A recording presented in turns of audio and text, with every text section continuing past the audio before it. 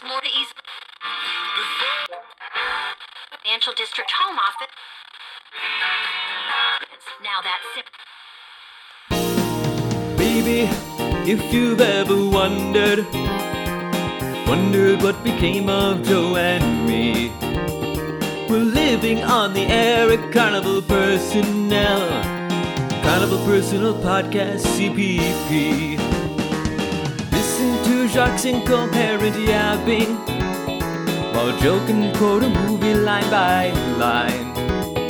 They may have no idea what they're talking about, but all in all they still sound pretty fine. It's Carnival Personnel, the CP Podcast.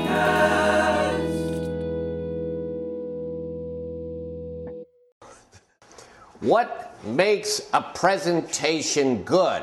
I got some data. I looked into this and read some information, some surveys they took of people that attend a lot of presentations. And it turns out that style makes up 40% of what people seem to think is a good presentation. There's 50% associated with fluff, and then 10% is content. So the fact that my presentation is all style and fluff and no content, I hit 90% of what people believe makes a good presentation. Another thing I want to point out, when you look at this pie chart, this makes the letter Y for yes to hiring me. Hello, and welcome to Carnival Personnel Sideshow. I'm Jacques. I'm not Biff. That lovely gentleman is Joe. And a couple weeks ago, Joe came to one of my shows. It was another one of those Lunar Theater Mondo comedy shows with the Pritzker man, Greg Bogus. And the day before, Greg said, hey, there's something that the guy who was going to headline can't make it, but we got this guy. He's incredibly funny. And it was one of the better nights out seeing comedy I think that you and I have had in a long time, Joe. Absolutely, yes. I was like, oh God, I got to see another one of Jacques' stupid shows. Tells the same goddamn jokes. Yes, ha, very funny. Fake laughter. Oh, a real comic. Oh my God. Greg said other guy's awesomely funny. Like, yeah, sure. You got to like last minute fill in. Yeah, he's awesomely funny. Sure. And that last minute fill-in guy would be today's guest. So thank you for joining us, Brian. And Brian Longwell. He has a first and last name. You know, hey, I was going to piecemeal it out. If we give away all the information at once, then they could click away. They'll go find him online, and they won't listen to us, Joe. Come on. You know, this is why I don't run the Twitter. This is why I don't run any social media. I don't know how to market. When Greg called me and he said, hey, we're switching up, and he sent me, Brian, it's like the screen grab, and he said he's the corporate comic. And I'm like, okay. What the hell is that?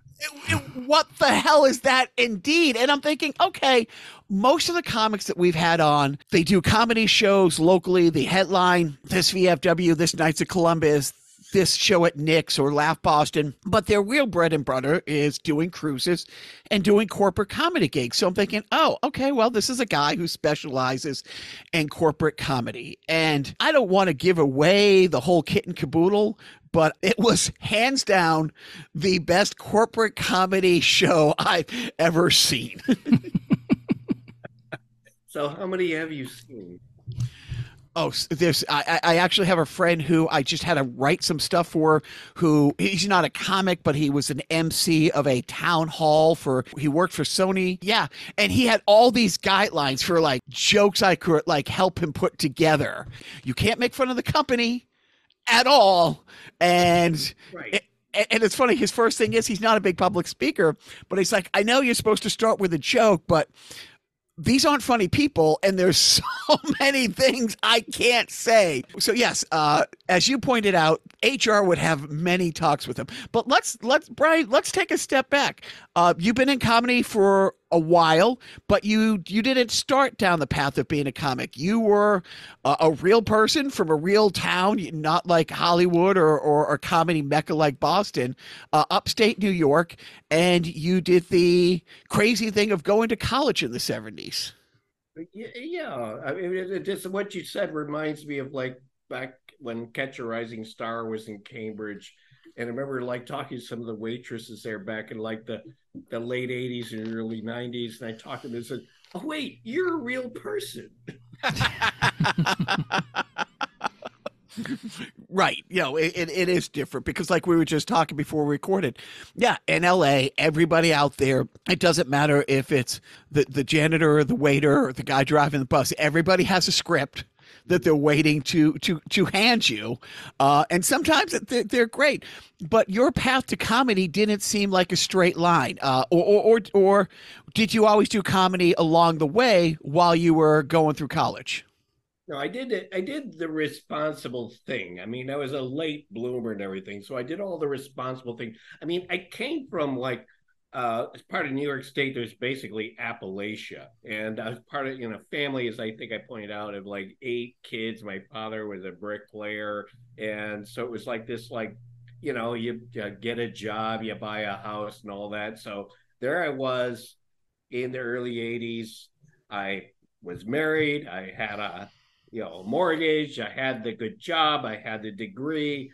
I was a father, and then it's like there needs to be something else. I'm not done, and then I started doing open mic comedy. But I think it was like a great time. That was like 1985, and the reason how I got into it, I was driving to work one day. And I turned on the radio, and I was living in New Hampshire, and I'd drive over the border to North Andover, Massachusetts, because I worked for Bell Laboratories that was over in North Andover. And I happened to hit this radio station and say, hey, we're having a monthly comedy show, and we're going to do a contest. Send in a videotape of you being funny, and we're going to pick the 5 funniest people to be on the beginning of a real comedy show. And that's how I did the first time ever doing comedy. I'd never been to a live comedy show in my life at that point. So I go down my basement and I tell this story about adopting my daughter and all that. And I was like, because I couldn't imagine showing up to an open mic or whatever and saying, I'd like to try to do this. That's like, no, I just couldn't bring myself to do something. But it's like, this way I can't be there for the rejection. It was awesome. And so I sent the videotape in, and then about like a week or two later, the radio station calls me up and says, oh my God, your tape was hilarious. We were cracking up at it. So you're going to be on it. So first time I do live comedy is the first time I see live comedy is to be in the show. And then when I get there, they tell me I'm going on first. So the first time I get to see live comedy is to be in front of the audience. Holy crap. So you didn't even get to like sit there and kind of figure out how to pace or how to, I mean, in the 80s, I'm guessing at least you were watching all the HBO specials of comedy and kind of, did you have, when you did your first comedy, was there a comic that you liked that when you were writing or when you were telling your jokes when you were rehearsing that you maybe had their voice in your head that like, hey, I can kind of be like this guy or like this guy, or was it a complete, I'm just my own voice type thing? Well, I think it's a mixture of both, because the stories that were funny was like, I was telling people about like, the adoption of my daughter. My daughter is adopted from Korea, and I was telling people I'd be at parties and I was like, oh yeah, I went to see this, this doctor who checked out my nuts, and I say, what? And then he grabbed my nuts and pulled them on my face, and people are cracking up and telling this whole story about where I'm getting checked out, and for that, and that was like the basis of it. And there were some other things around that, but I would have to say Stephen Wright was like somebody who just like really, it's like, wow, you don't have to be a Don Rickles. There's this other thing that you can be, Of course, I'm somewhere else now, but at least I felt like you didn't have to be that, like go out and just go and, rip everybody in the audience a new asshole, I mean, so you have a regular job. Did you tell coworkers, hey, I'm doing this comedy thing, come see me? Or did you just kind of, hey, let me see if I'm going to pee my pants first before I bring people? Or did you push all the chips in? Oh, okay. This is sort of like a French movie with a horrible ending. So so I go up and I do the first show, and I do 5 minutes, and people are chuckling. They're not like, I'm not killing, but I go up as the opening act, first time I've ever been on stage ever, and it's like people are laughing. They're not killing, but it went well. And then the management of the place, who should not be making these decisions, that's why you have a booker that knows what they're doing. They're like, hey, why don't you come back next month, do 20 minutes, and we'll pay you $50. I'm like, holy shit, I'm there. I'm a professional comedian. So the next month I go out and I start like, I got to write some new jokes. I got to go write some new jokes. And then it's everybody at work with it. I was working at Bell Laboratories, which is a large place. We had the early version of internet bulletin boards and everything. So it was posted like, hey, he's gonna. One good friend of mine showed up with his wife, and they said it really went well, and that I'm going to be doing it again. And so, a huge number of people showed up that night. I think it's it is the largest number of people that I personally knew showed up that night to see me do comedy. And never since has so many people that I personally know have come out to see me do comedy. They watch me suck my own dick in front of them with 20 minutes of untested material. It was scarring. Tough crowd. It's funny. No, it's not a tough crowd. It was like shitty jokes. Always blame the crowd. Always blame the crowd. You got to write new jokes. You're doing another show, you write new jokes. It's funny because Steve Bjork told in a similar story where he's like, and he had a theory about it. And he's like, most people are so ready for their first show. They practice, they go and they do well. And they're like, I can do this. Their next show, they bring everybody to see them. And they're like, oh, and he said that's exactly what happened to him. And I think he said 10 years later before he went back up. On stage, he sucked so bad that second show. First show was great, and he was on fire. Oh man, yeah. I mean, I didn't let my wife come to see. I think I probably did maybe 35, 40 mics before I said, okay. It can negatively affect your sex life, because there's like a whole thing about like, how, you come across, they see you on stage, it's like, I don't want that DNA, Yeah. So you send in your tape, and you said, maybe I already know the answer to this question because I know you had a starter wife. Was she? What are you doing? Well, of course, yeah. Okay, so this is another part of it. So we're driving to this first show. Okay, me and my then wife, and then as I'm driving up, I say to her, it's like, wouldn't it be kind of cool if I could like go out and do this like once a month, do like comedy shows? And she says, you got to be realistic. No, you don't. Yeah. Isn't the whole point of getting into comedy is to the many reasons why she's an ex-wife.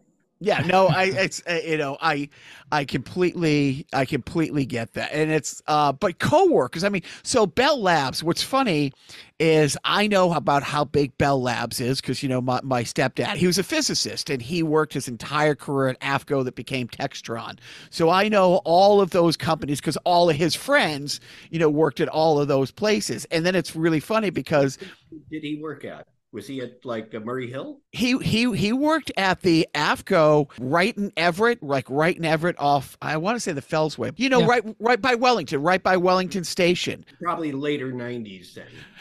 Early 80s, because we lived in Wilmington, early 80s, he transferred to the Wilmington plant, and then it became Textron Defense Systems at that time. I think it's a Target now. My mom, for decades, screamed at my dad to quit because my dad would have people work under him for a couple years, leave, and then come back as consultants driving much nicer cars. And my mom was always like, you have to leave.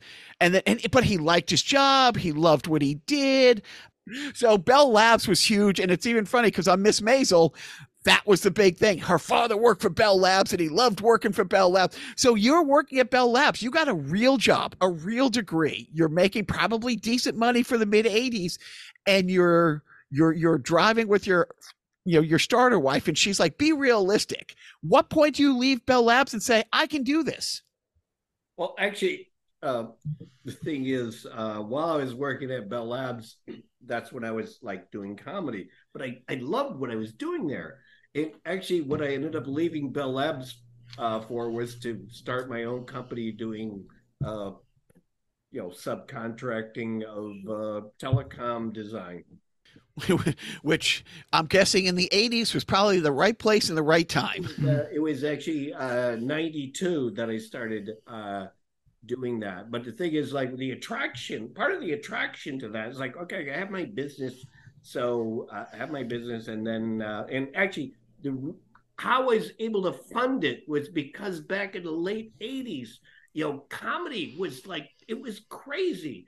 I worked weekends and come home with more money than I left with. It's like you could be a feature act and you would make, $500-600 in a weekend. And I'm like putting that in the bank plus my day job. And that's how I got enough capital to start my own company. And I saw an opportunity to do like design services. And I liked what I was doing. I loved what I was doing. So I started up a company that designed, circuit boards, telecom, fiber optic communications, and microchips and all of that. But it left me the flexibility to disappear for days here and there to go off and do comedy. And comedy's at night, designing microchips is during the day. Well, that's the amazing thing. It's like, what year did like the phone company get broken up? So now it went from being one company to a great number of company right as the cell stuff is starting. So you were right in that kind of happy place. Yeah, I was there when it was the monopoly. And then around the mid 80s, they did the divestiture, which the time had come.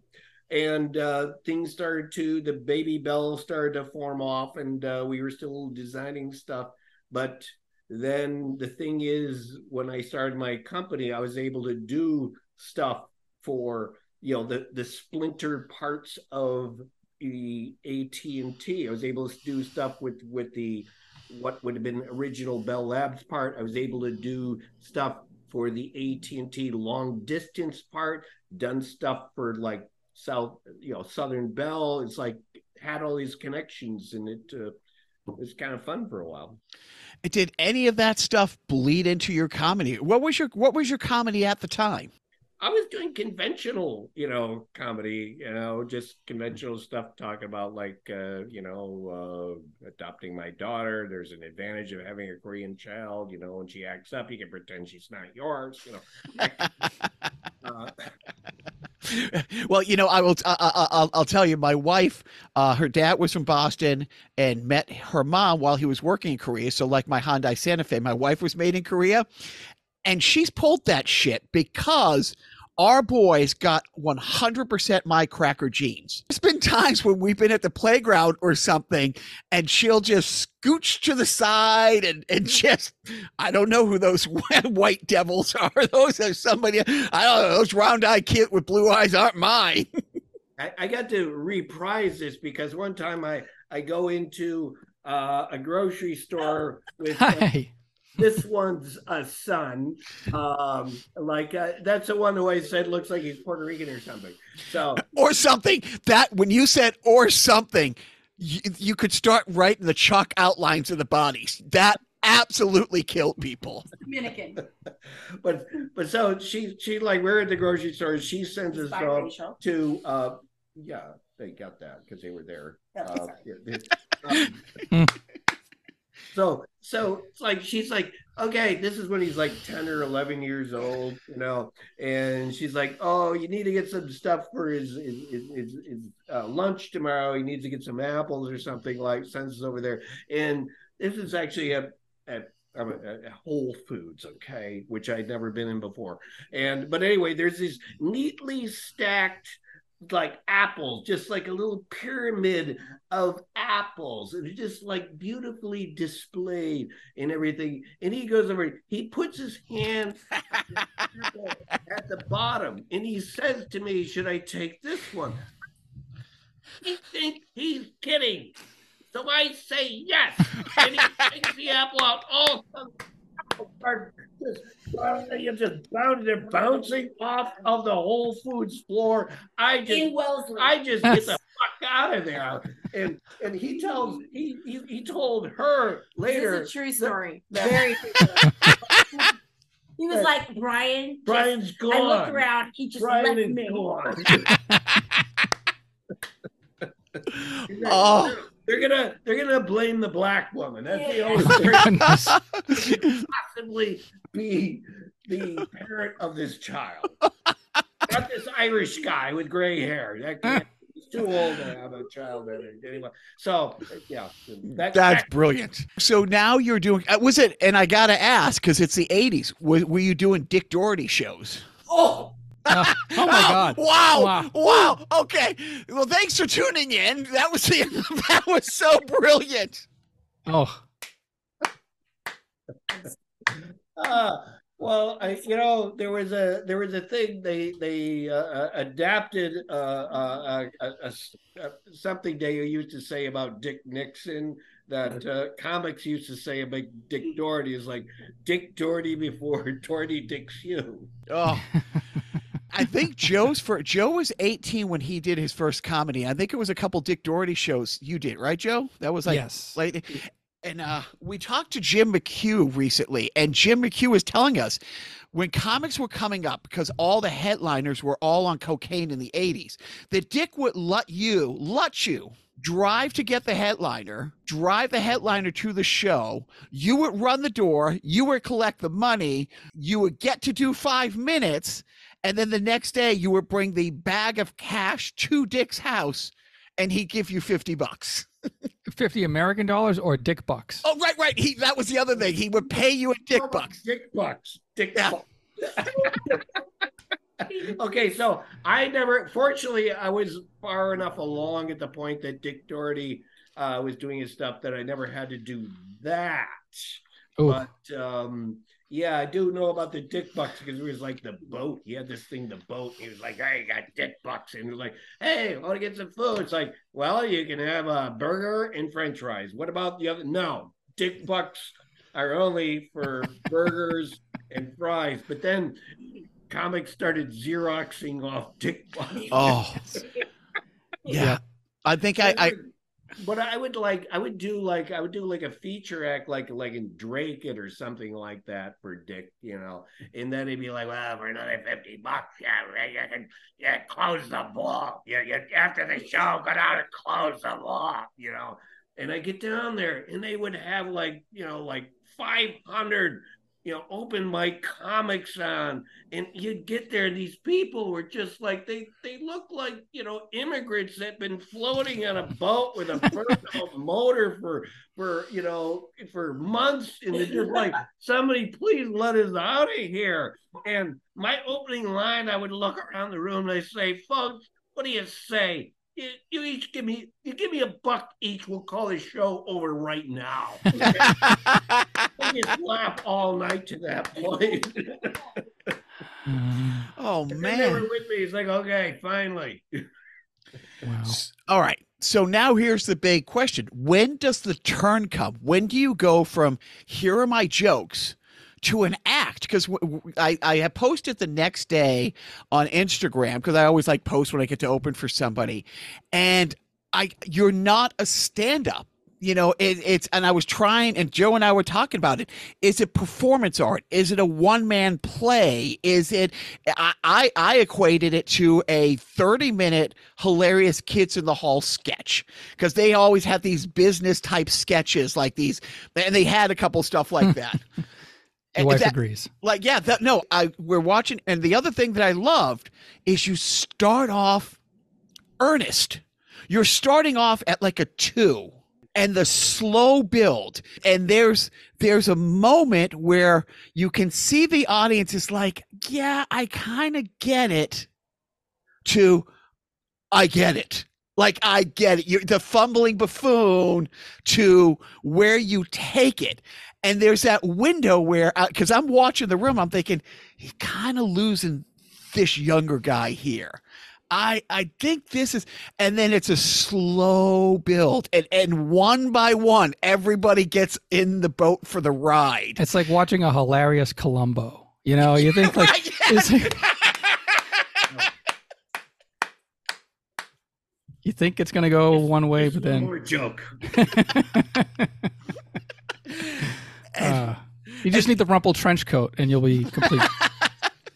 And Just an aside, we just recently listened to a series of audiobooks of a Japanese mystery writer from the 1940s, 30s, and 40s that was clearly the inspiration for Columbo. Oh, okay. well, I'm our other co-host, because Joe and I saw you. He lives in L.A. He's from Japan, and I wish he was here because he might know the guy. Definitely read his books. I get. I'll continue. I'll look it up while. Yeah, no, I definitely would look that up. But when did you make the turn? When did you say, okay, I'm not a stand-up anymore, or there's so many stand-ups. There, I live in Boston. There's literally everybody who wrote for television in the early 90s and 80s were white guys who came out of the Boston comedy scene. We've always had this abundance of riches of comedy. But when did you say, I want to do something different? Well, I think it had to be probably around 2000 or something. I just felt the current, it was like, I've been able to do like feature and sometimes headlining, but more and more people were coming in. The pay was decreasing, and it was like, do I want to start trying to fight for $50 feature sets? Do I want to end up being an open act? I'm like, no, I gotta do something different. This is something like what I learned when I was dealing with working with the marketing people at Bell Labs. Is like, there's like, you have to be the best, you have to be or the cheapest, or you got to be different. And I was just like, I've got to figure out something as I get older that works with my persona, that just lines it up better. And because what I was good as like, doing regular stand-up, talking about like my daughter and my life and everything in a series of that. But there was like thousands of people that were doing that were good, so it's like I didn't stand out. It's like I have to come up with something different. I love doing this. I want to keep doing this. I need to come up with something that resonates with me. And this is really the first time when I work this and evolve this character that gives a presentation, something that just totally resonates with my personality, with my background. And that's a thing where, good things happen as a comedian when you got that resonance where you just hit it, that something just fits you when you're up there, I think. Yeah. Okay, I'll stop talking. No, please. I'm just trying to figure out what can fit Jacques, because he's been doing it for some time, and it's all right. But I'm looking at Joe's notes. Oh, quit. That was Joe's last note from the last. But did you actually do corporate gigs as a comic that this character might have developed from? Did you get pulled aside? I gotta ask. Did you get pulled aside by HR people and say, "Hey, you can't say this. Hey, we're trying to do this"? Because you mentioned that in the set. Did any of the stuff that in your set come from having done corporate gigs? Yeah, because I think probably there was a UNH gig I did like 5-6 years ago where I went up and it was awesome, I have to say. So there's everybody in the audience is like 18, 19 years old, and I just see a sea of this. People like taking pictures of like what I got up there, and then there was a line of these kids telling me how much they enjoyed it. But then I get this feedback where some people thought you were being sexist about this or about that, and that, and that was something where like, okay, I want to keep doing those bits, but I'm going to address those questions, and just like say, so I'll say something that could be taken as being sexist or offensive or something like that, but then bring it back. So, like I'm saying, apologize for it. So I've already done that before they can complain about it. Right. It's like it was a learning opportunity, and yeah, but Nikki wrote me a note here. She said there was the thing where I do about the multi-generational Yes. thing. That was actually a gig where these people asked me specifically to address that. The weird thing is, like, when I did it, it kind of sucked. It just bombed. Then I went on to do it some more, and all of a sudden it's like my favorite bit. Well, yeah. Like something clicked. It's like you say the same joke, but you change like the entry point or the exit point sometimes, and it's there's something there. But it's but do you also do the cruise stuff and all that? I have not done the cruise ships, man. Somebody's got to hook me up with that. Okay. It's funny because most of the people that the headliners that I've met and talked with, and so many of them through Greg, that's their thing. They're like a once a month. You see them 6 months later, and they're like, "Yeah, I'm not doing that anymore." and I think one comic we had said it best. The cruises are awesome.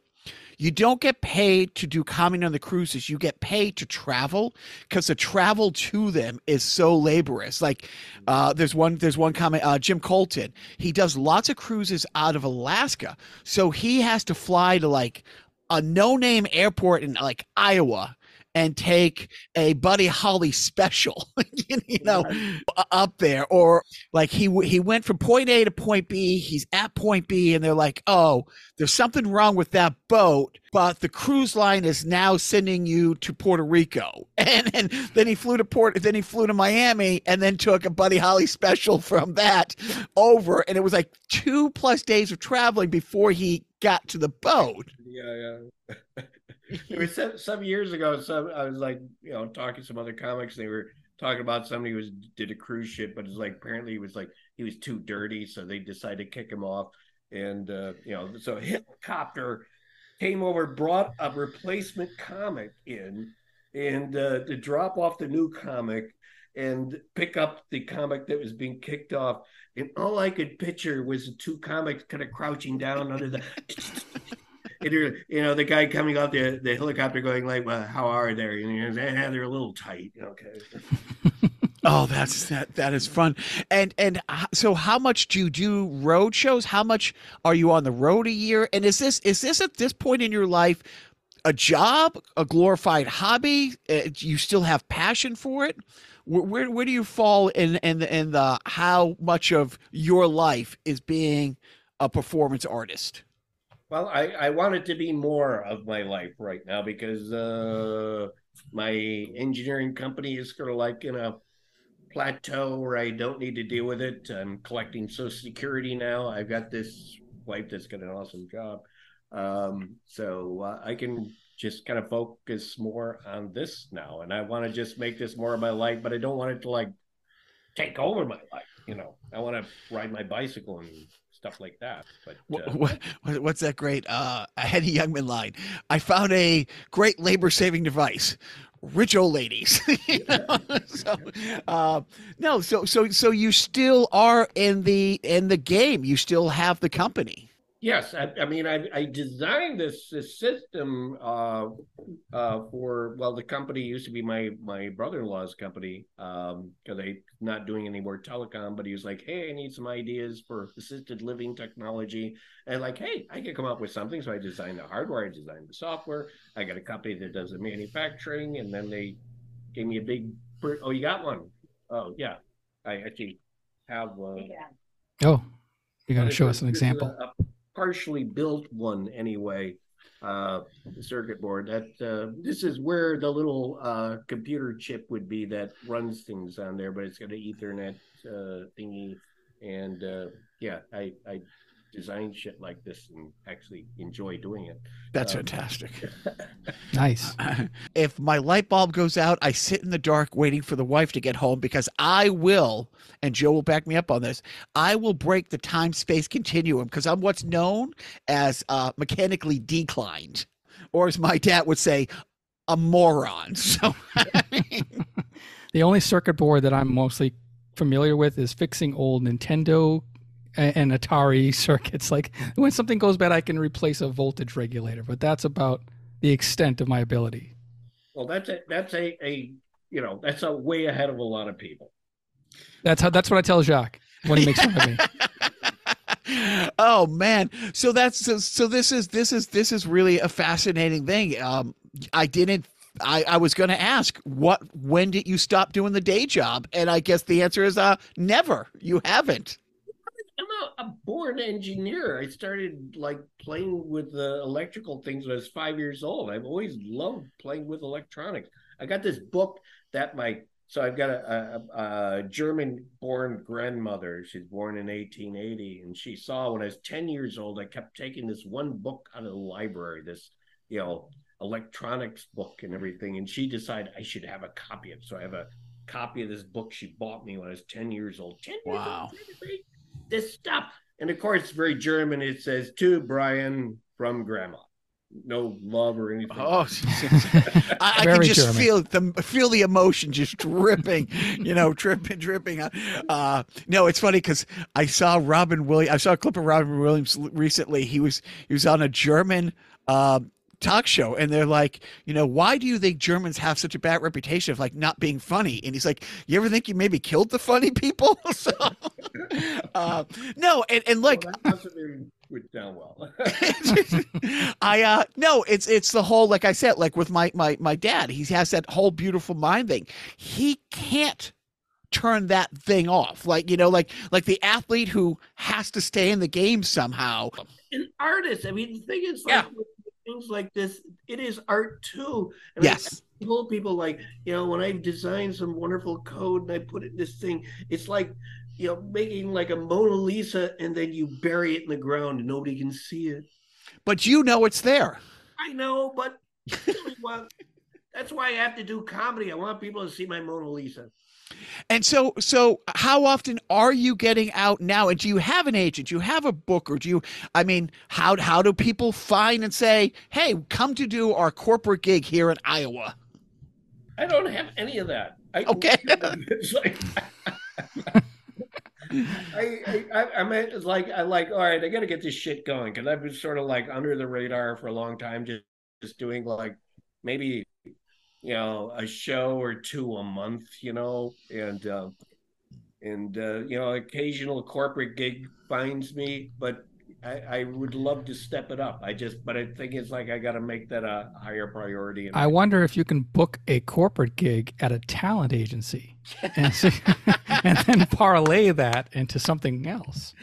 And I asked at the show, and I think you thought I was kidding. It's like, why don't you have a book of these slides? That artwork is so, it's just brilliant in its simplicity. And it's like, it was, like I said, when you would change a slide and you would have a joke and it would work, but then you would double down on an absurd right turn with just a stick figure doing something off to the side, and it just slays. It's the same picture. You put the overlay on it, and it's like, oh man. And anybody who came to the show, it's hard to say, okay, trust me, it was really funny. Half the slide thing is, but if somebody's like, oh, and then he did this, I would have 100% bought a copy of the book, and I would have said, hey, Joe, look at that over there. And I would have bought a copy for him and given it to him for Christmas. I would have 100% had walked out of there with 2 books of your artwork that night. There's so many things I should do. Who manufactures the overhead projector? Because I'm surprised that they're still around. I presume you didn't get that off Craigslist. That was, made 20 years ago. It's an early thing that I got at Staples many years ago. Okay. But the thing is, if anything goes wrong with it, I can fix it. Yeah. Well, I was wondering if there's like, if they still make the overhead projectors, maybe you could also book a corporate gig with the manufacturer of the overhead projector and have some synergy there. I actually probably they don't make them anymore, but anyway, I have adapted to the modern technology because I have like a document camera that I use, but I put a light board under it. So like I've done gigs with like, big room with 400 or 500 people, and they got the two screens there. So I have to adapt to that, and I've done that with the light board and the document camera, and so it washes out. So on the big screens, it looks like two giant overhead projectors. Awesome. Oh, that's brilliant. Because I love when you're like, you can't do this on PowerPoint. That's such a, go ahead and laugh at this like handheld little calculator, but it can do it. No, because it's like because I'm thinking out loud as we're talking. I did Smitty's up in there's four of them. They're like Chunkies. There's Chunky theaters in New Hampshire, and then there's four Smitty's, which are those movie theaters that they have like full service, like restaurant. Right. And it's like, the big screen is right there. It's already right there. I don't know how they would, be able to port it over if you need somebody in the back to flip it. But yeah, the whole setup was just great. I would that's a show. Like I said, there's so many stand-up comics. Like right now, tonight, within an hour radius. I mean, we got for an hour from here, we got some nice clubs in Worcester, endless clubs in Boston. Lowell has a scene. Manchester, there's headliners everywhere, but they're all stand-ups. There's nobody doing this, and there's very few people. It's like it's hard to say. Like with comedy, it's like I love Steve Bjork, but you could say he's in the Tom Papa, Jim Gaffigan category, and you love a Mike Katrobis, and you say, well, he's in a Bill Burr, he's in this kind of category. You like you already said, Stephen Wright, he was a stand-up, but it was a completely different kind of stand-up. There's very few acts, and that's what you are. You're not a comedian, you're an act, like an old, almost like a vaudeville. Like I said, it's a live sketch, it's a one-man show. It's just so different than anything else that you can go to in town tonight. Well, it's one of the issues I have with American comedy, because over in the UK, they're like all kinds of things. It's like I've gone to the Edinburgh Fringe Festival and performed there, and they love me there because they love stuff that's different. Like they don't have this thing that comedy isn't just a guy in a microphone, and that's right. A thing in the United States. And that's why I don't get to work at a lot of clubs, because they're all like, no, we want a guy with a microphone. It's like, you got this, no, this is too complicated. We want a guy with a microphone. So they don't put me on their shows because they think that's the only thing that'll work. And it's a pain in the ass, and drives me crazy. And one of the few places that has been a great place for me to work has been the Comedy Studio in Cambridge, because it's like, it's like funny is funny, different is good, right? And so many of the bookers are just like no, right? They don't get it. Want a guy with a microphone. Don't confuse me. Well, and the thing is, all the openers that night were comics, so it's not like you have to be on a show where it's different acts, like but that's why it worked. But you can't go on after you because you're not following that up. No, it is. It's like, it's interesting that the other places, they do. It's like that where music is the same way. In Europe and in England, they don't have tons of classic rock stations. Mm-hmm. And that's why the festivals, like the big festivals, do so huge over there, because Led Zeppelin's great, but people don't want 4 stations in the same market playing Led Zeppelin after a Boston song, after an Aerosmith song, and comedy's the same way. But and it's tough because you're at that point where it's like, do you relearn the algorithm of social media? Do you start a YouTube channel and all this stuff? Do you, or, I don't know the process because I've only been in a year, and these are all the things people are telling me, oh, you need to do X, Y, and Z. And I'm like, yeah, I really do. But do I really need to do it? 'Cause I only want to do it a few times a month. I don't want this, because my kids are still young, and I don't want this to be I'm going here this week and going here this weekend. Not that anyone's asking before you say it, Joe. But yeah, what you're doing is just so different, and just it's special, And it's like, it's not prop comedy. I wouldn't put it in that category either. It's just a performance artist, a comedian. It is, and I don't know a place that it wouldn't work. Because off my head, I'm trying to think: would this work here? Would it work at Nick's? I don't know a room it wouldn't work. The weird thing is, like, I've done things at like Elks clubs, and I've done things like that, and it crushed, but because if you're in my age, if you're in Joe's age, or if you're college kids, we've all sat through lectures that are run by that character, but the character that you start with, but as the absurdity grows and grows and grows, it's like, so it's a very relatable thing, whether you're a college professor to college kids or that thing, or somebody who's been in every corporate meeting you can possibly have. I've virtually been exposed to some type of like inspirational thing by now. Right. Right, the whole motivational speaker, and then that's what I'm saying. Like, more corporate comic, it's like the mock motivational speaker. It's a show where, like I said, I go out, if depending on what my kids have going on, or management, my wife, like tonight I have a free night, so I'm debating, do I go see this show here or this show there? Because I like going out and seeing live stuff.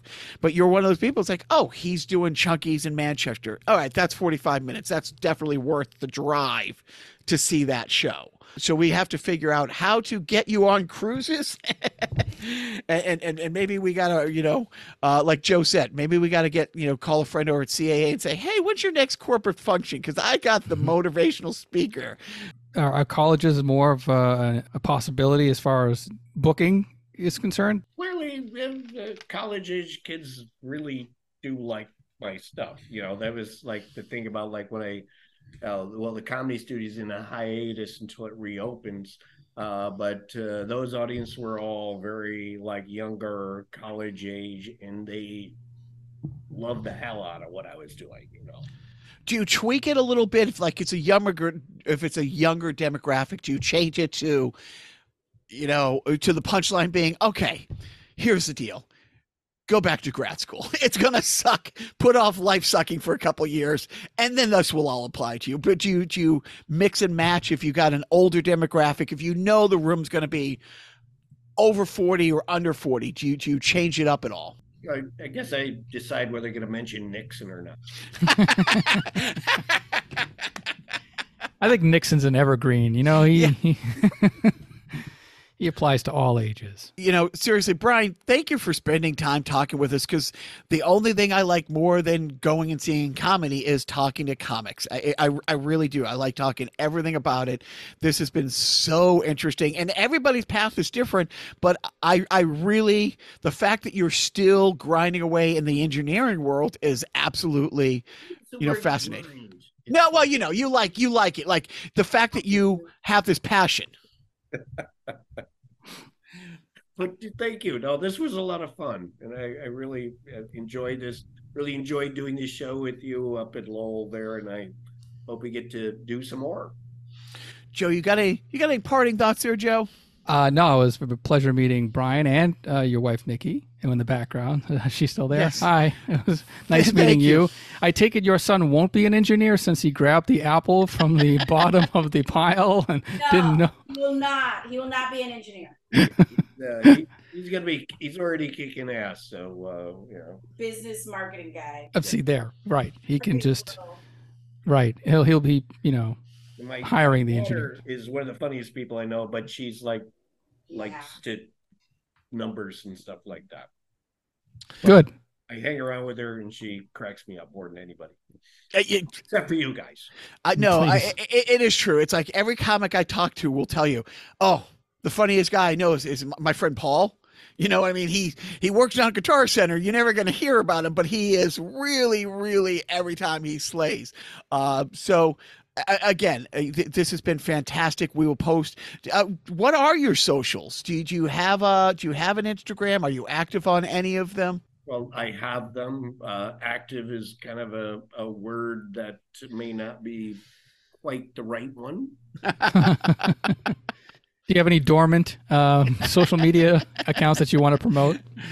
Yeah, MySpace. Your MySpace, okay. Guys, so I will post all this and we'll let you go enjoy the rest of your weekend. But seriously, Brian, thank you so very much. LinkedIn. I have an account on LinkedIn. Okay. Actually, for what you do, LinkedIn might make more sense than Instagram. And a Staples account. I'm sure you have a Staples account. Yeah. BC Longwell, Brian Longwell. It's all easy to find. How to be successful. Brian, thank you so much. How to be Thank you. successful. Now, the first question you have to ask yourself is, why do you want to be successful? Now, it turns out that for men, the primary reason why men want to be successful, the data clearly shows that they why do you want to be successful? It turns out for men, the primary reason why men want to be successful is to get chicks. Is really what it comes down to. Now, I do a lot of corporate functions, and at corporate functions, I can't get up and say, get chicks. So I have a corporate version. Why do men want to be successful? The corporate version is they want to, in order to increase DNA propagation opportunities, or DPO. And that's the memo apologizing for the speaker that said, get chicks. Now, why do they want to be successful after that? They want to be successful in order to reach a higher level of mansplaining. A higher level of mansplaining, which is to pontificate, is where men ultimately want to get. Now, you're wondering, for women, why do women want to be successful? For women, I don't really know. Now, it's not that I don't care or I don't think it's relevant. It's just that I know if I got into this subject, I would get into trouble.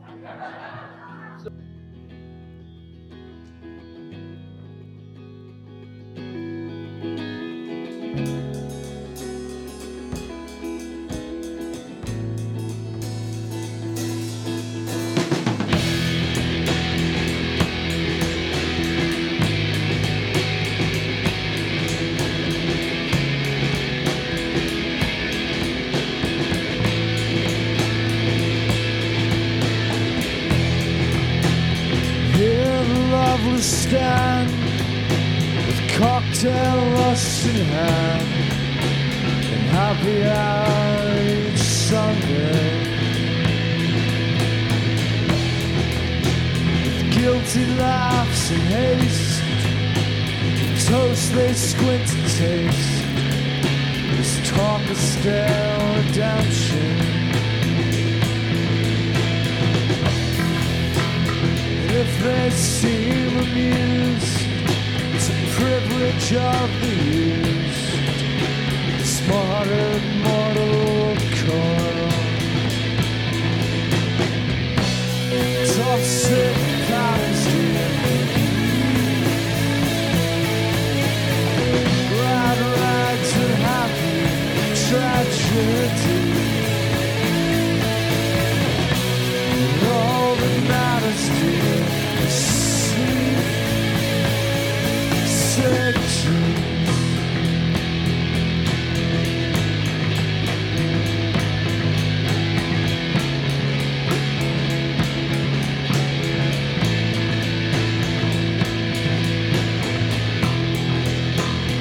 I slept too late, still sober at 8:30. She's blinders at the bar.